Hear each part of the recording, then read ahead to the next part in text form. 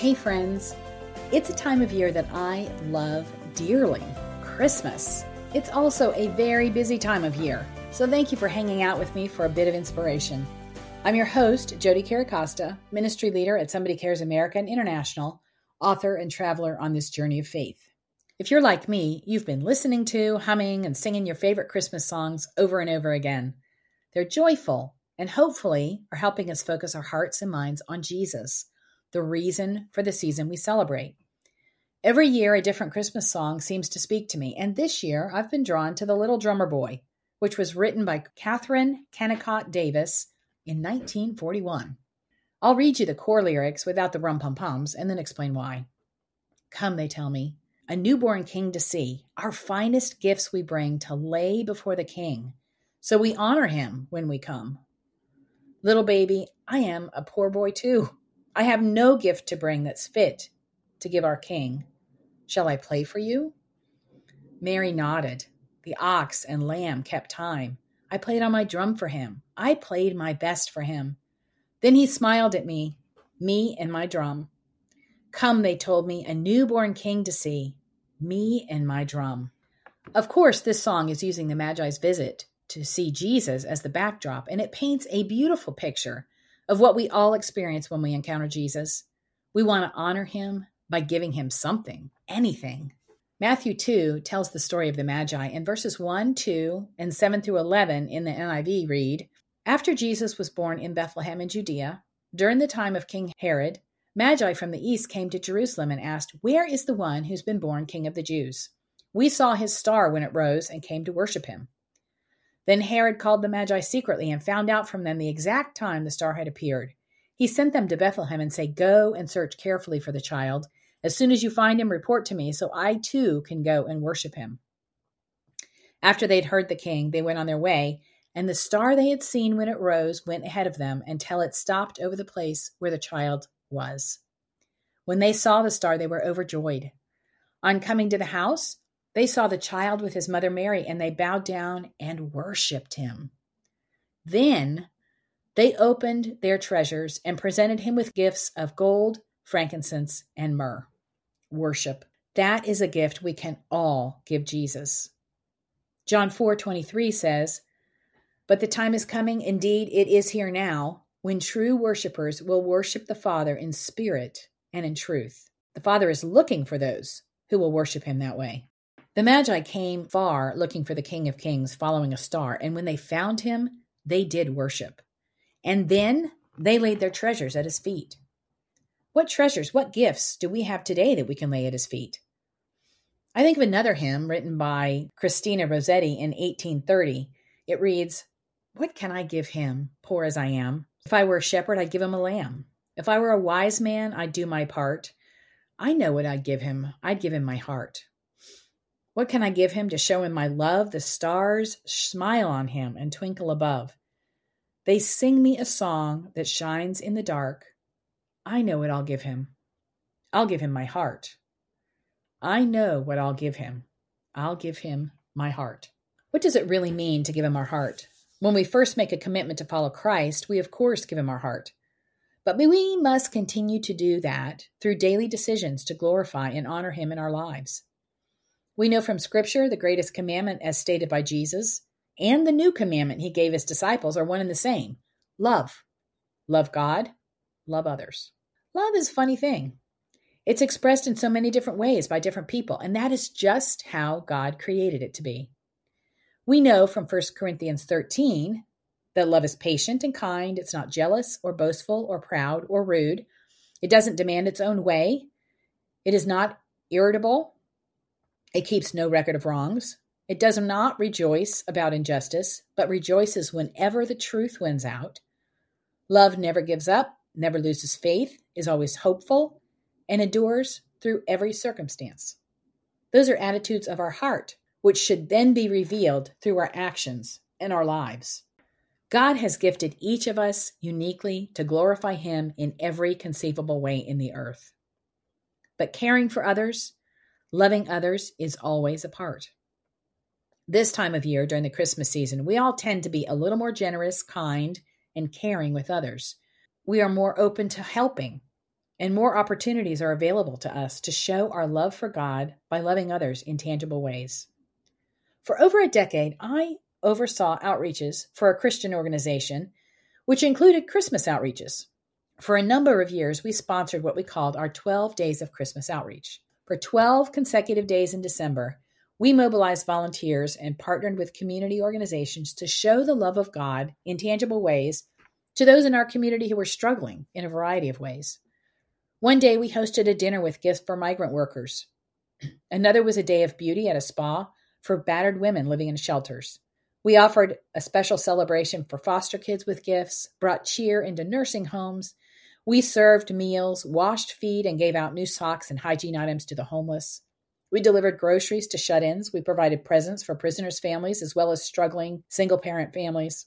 We hosted special gatherings for residents who were blind, physically challenged, teens in crisis, as well as those in institutions. And by the end, we were exhausted, but so full of joy, knowing we had spent ourselves on behalf of others. God eventually called me to something new. Now that I'm not leading Christmas outreaches, I always look for some way to share God's love with the hurting this time of year. I love buying just the right gifts for some angel tree children, or helping fill wish lists at a local battered women's shelter.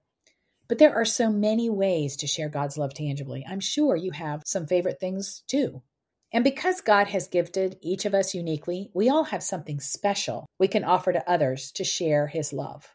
Not only at Christmas time, but all year round. There have been times when the Lord has directed me to stop and talk to someone in distress on the side of the road.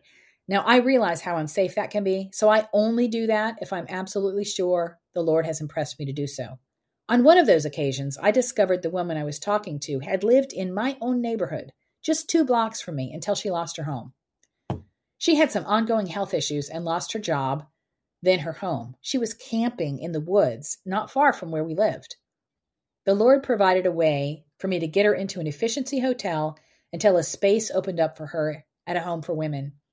A few years later, I ran into her again and was able to encourage her in the Lord, and she had recommitted her life to Jesus. Other times, I participate in meal trains for families with newborns or health issues. But when we look in the Bible, we see a variety of ways people have offered their gifts to the Lord for his glory. Tabitha was a believer who lived in Joppa. Acts 9:36-42 tells us that she was always doing good and helping the poor by making them robes and other clothing. But then she got very sick and died. People were distraught.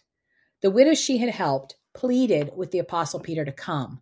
And after praying for her, Peter commanded her to get up. And she did. The believers were rejoicing, and many people in Joppa put their faith in Jesus, all from her acts of service. Tabitha used her gifts to help the poor by making clothing and doing other acts of service. She particularly helped widows who were in need. The way she loved others was so overwhelming and needed that God raised her from the dead so she could continue loving. Think about it. She was not a great orator or excessively wealthy. She was just serving in her little corner. She gave her heart and all to glorify Jesus, and he was glorified.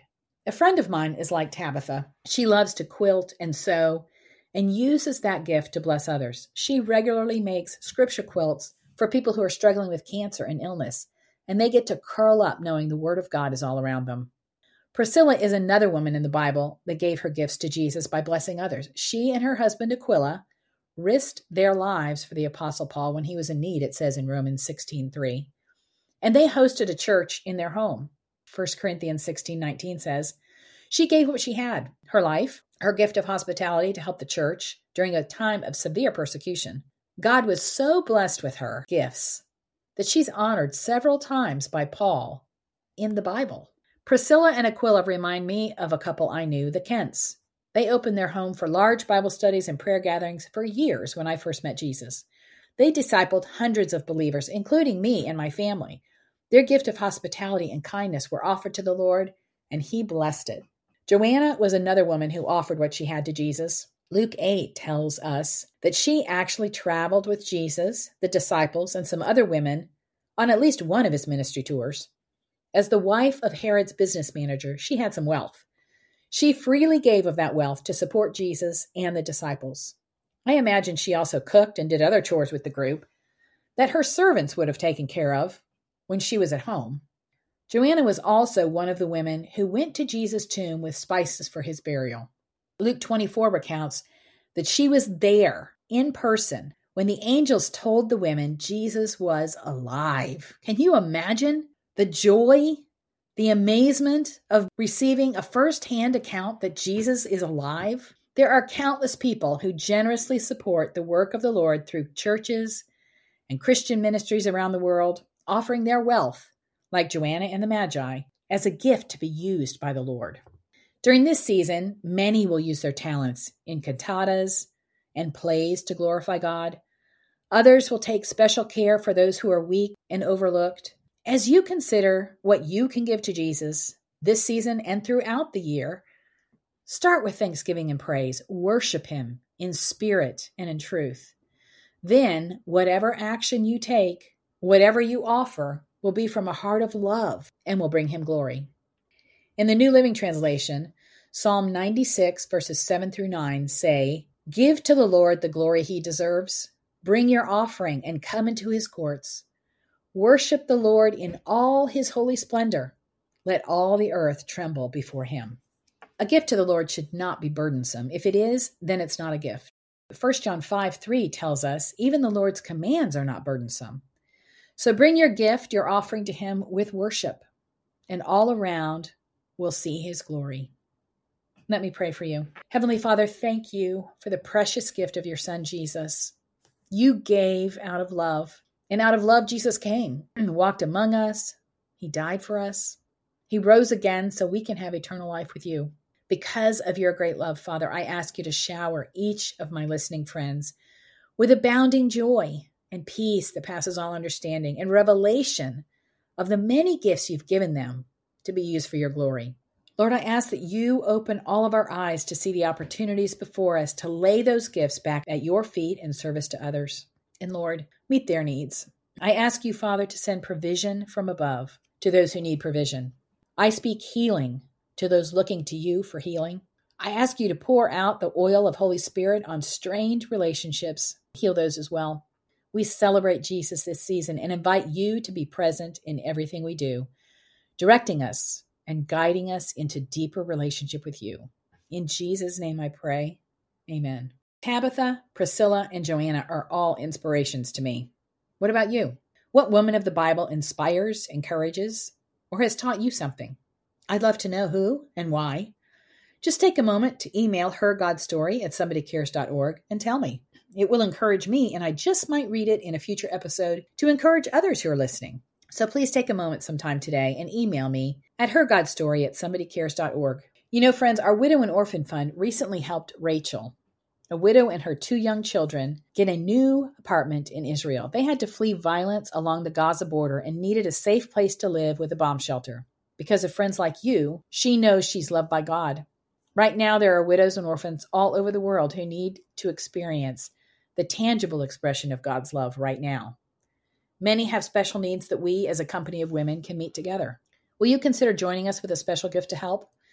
Just go to hergodstory.org and click on the Widow and Orphan tab at the top of the page. Thank you for tuning in. In our show notes at hergodstory.org, you'll find scriptures and other information we talked about. And as a special Christmas gift, you can get a 6-week devotional on women of the Bible that you can download for free. It'll help you start your new year right. Or purchase the 12-week devotional on women of the Bible that we'll send to you, and you'll know that all the proceeds are helping widows and orphans through our Widow and Orphan Fund. We'd love to pray with you on our 24/7 prayer and text line. So give us a call or text anytime at 855-459-CARE or email us at prayer@somebodycares.org. And now, dear friends, I bless you from Isaiah 9, verse 6. This season, may you have a special encounter with Jesus, who was born a child, God's Son given to us. May you find peace, knowing that the governments of all the earth are on his shoulders. May you know him as your wonderful counselor, mighty God, everlasting Father, and Prince of Peace. Her God Story is a ministry of Somebody Cares America and International. To find out more about or support the ministry, go to somebodycares.org.